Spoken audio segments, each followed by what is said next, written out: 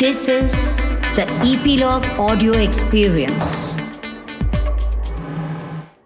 The language and content on this podcast may be unsuitable for certain audiences. Listener discretion is advised.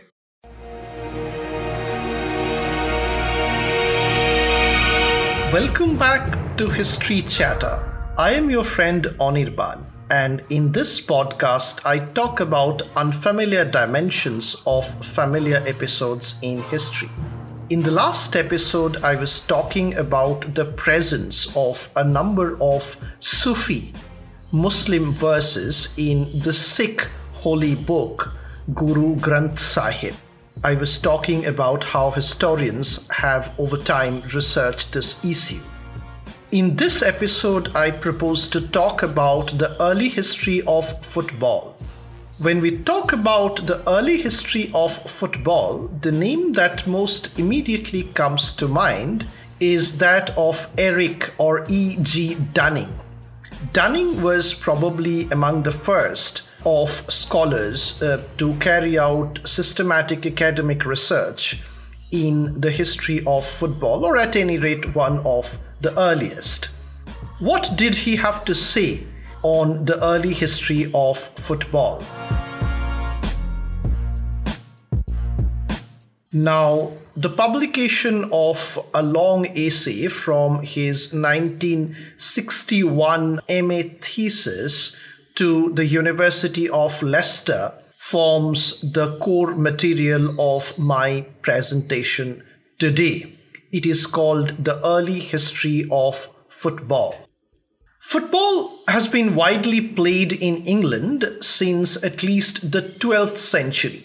Prior to about 1840, however, matches were loosely organized and rough. Serious injury and even death were their frequent companions.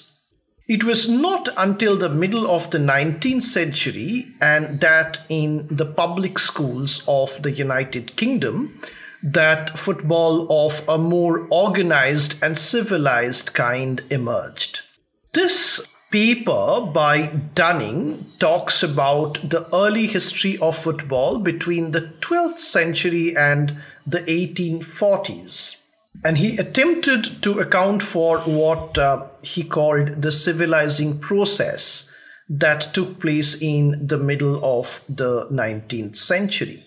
So 1850s, but he went back to 1175 when William Fitzstephen, in an account of the Shrovetide festivities in the London of those times, referred to the famous game of ball. That probably was the first written reference to football. Fitzstephen's reference in the 12th century, however, is a lone document. There is no evidence to show whether the game was played in the 13th century. But in the 14th, 15th and 16th centuries, there is plenty of evidence. Apart from frequent references to football in works of literature, all evidence from these references consists of prohibitions and attacks and disapproval in one of the two senses. It was either regarded as a public nuisance, a danger to life, property and public order, and banned for that reason, or prohibited because its popularity was considered a threat to archery, so vital to national defense. The game was first banned in London in 1314, when the following proclamation was issued in the name of Edward II by Nicholas de Fendon, the Lord Mayor of London. And I quote, "For as much as there is great noise in the city caused by hustling over large footballs in the fields of public, from which many evils might arise, which God forbid, we command and forbid on behalf of the king, on pain of imprisonment, such game to be used in the city in future. An order from Edward III to the Sheriff of London, issued in 1365, illustrates the attitude that led to its prohibition on military grounds. And I quote again, "To the Sheriffs of London, ordered to cause proclamation to be made that every able-bodied man of the said city on feast days, when he has leisure, shall in his sports use bows and arrows, or pellets and bolts, forbidding them under pain of imprisonment to meddle in the hurling of stones, loggats, and quoits, handball, football, or other vain games of no value, as the people of the realm, noble and simple, used theretofore to practice the said art in their sports, when by God's help came forth honor to the kingdom and advance to the king in his actions of war. And now the said art is almost wholly disused, and the people indulge in the games aforesaid, and in other dishonest, unthrifty, or idle games, whereby the realm is likely to be without archers. Between 1314 and 1615, traditional football was banned on at least 20 occasions for reasons such as these.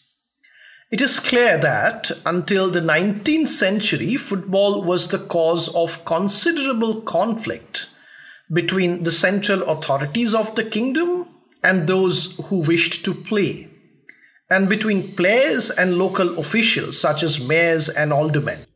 With the then existing techniques of communication and social control, however, the authorities proved unequal to the task of suppressing football, and it continued to be played over wide areas according to custom, which was stronger than the law.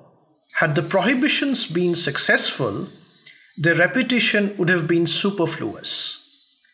During the 16th and 17th centuries, football, among other games, was attacked by Puritans. Notable among those, partly for the vehemence of his attack, but also for his account of the game, which sheds further light on its structure at the stage, was Philip Stubbs. In his Anatomy of Abuses, published in 1583, Stubbs wrote, and I quote, "Football playing may rather be called a friendly kind of fight than a play or recreation, a bloody and murdering practice, that a fellowly sport or pastime. For doth not everyone lie in wait for his adversary, seeking to overthrow him and to pique him on his nose, though it be upon hard stones, in ditch or dell, in valley or hill, or what place soever it be, he careth not, so he have him down, and by this means sometime their necks are broken, sometimes their backs, sometimes their legs, sometimes their arms, sometimes one part is thrust out of joint, sometimes their eyes start out, and sometimes heart in one place, sometime in another. And no marvel, for they have slates to meet one betwixt two, to dash him against the heart with their elbows, to hit him under the short ribs with their gripped fists, and with their knees to catch him upon the hip, and pick him on his knee, with 100 other such murdering devices. And hereof groweth envy, malice, rancor, hatred, displeasure, enmity, and what not else. And sometimes fighting, brawling, contention, quarrel-picking, murder, homicide, and great effusion of blood, as experience daily teacheth." Unquote. As a Puritan, Stubbs may have objected to football as ungodly and may have exaggerated the viciousness of players. But other accounts of the traditional game also attest to its unruliness and violence. A description by Richard Carew of a traditional Cornish game called hurling shows similar characteristics, even though in his case the ball was carried and thrown rather than kicked. It appeared in his Survey of Cornwall, published in 1602, and I quote, "2 or 3 or more rival parishes agreed to throw against 2 or 3 other parishes.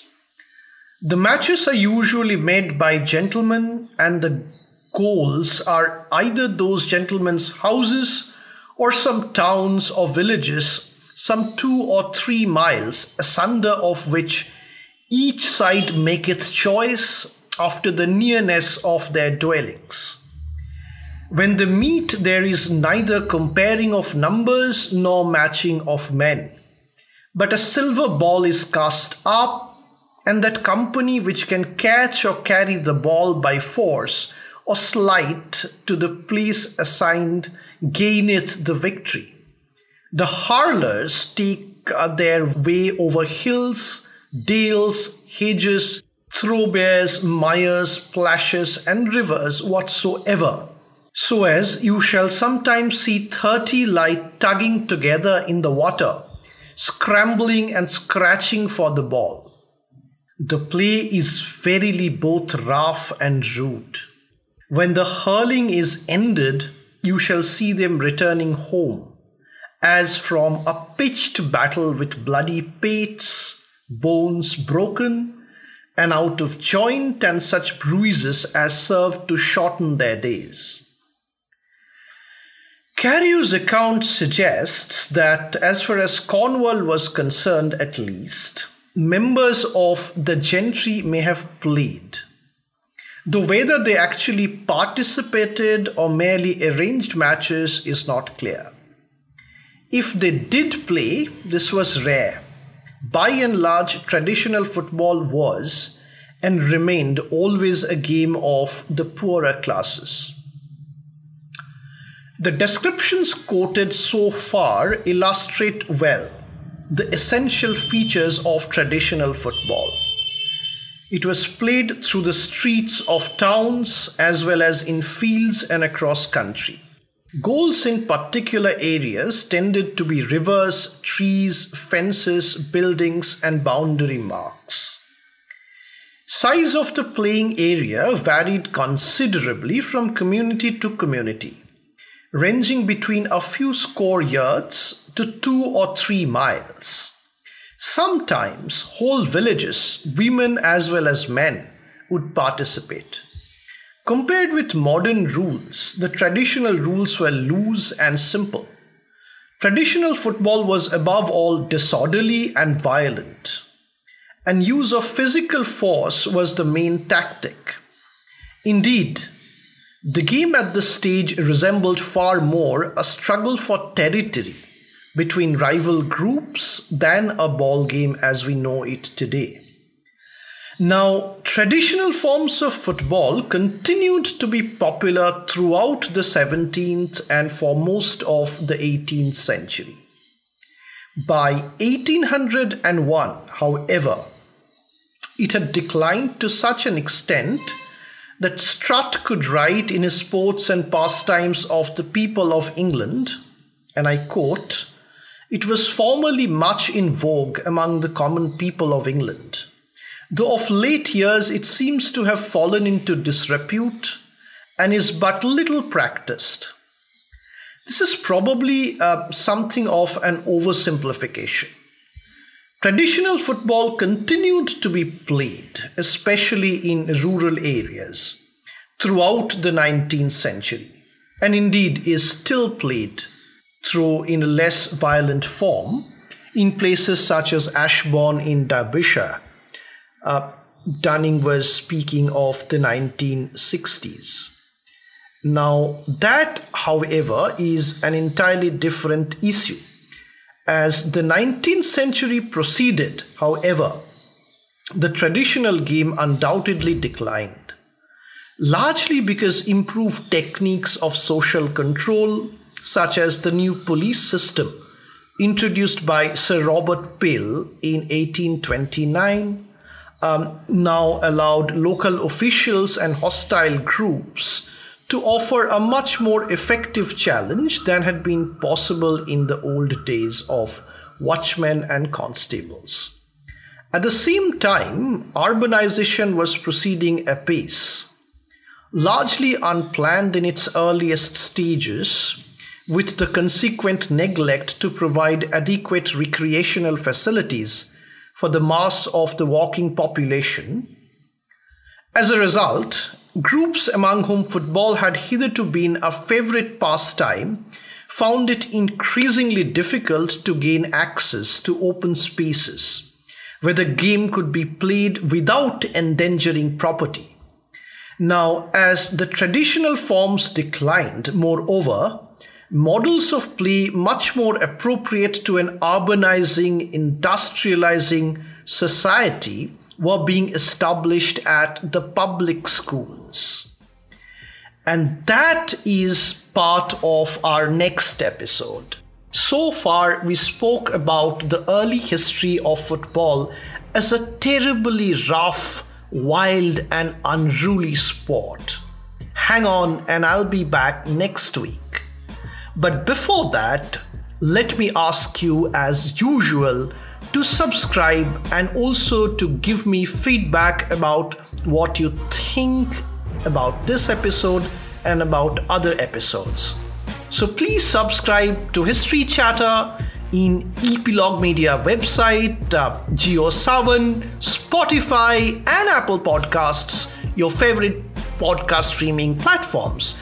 Till then, this is Anirban, your friend, signing off and looking forward to part 2 of the early history of football. Thank you very much.